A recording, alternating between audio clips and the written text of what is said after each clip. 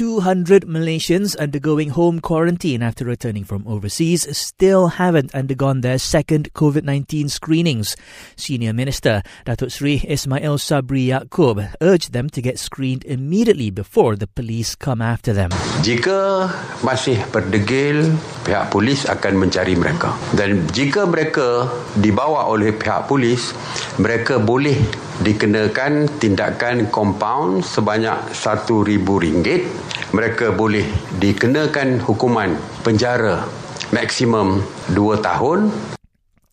He also reminded returning Malaysians to strictly follow home quarantine measures.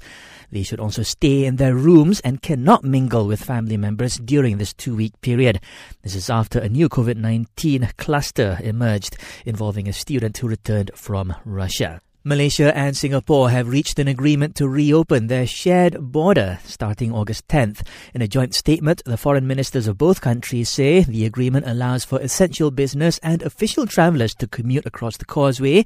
Travellers on essential business and official purposes will be swabbed upon entry and are required to submit an itinerary for their visit. Meanwhile, citizens with long-term immigration passes will be allowed to enter either country for work purposes.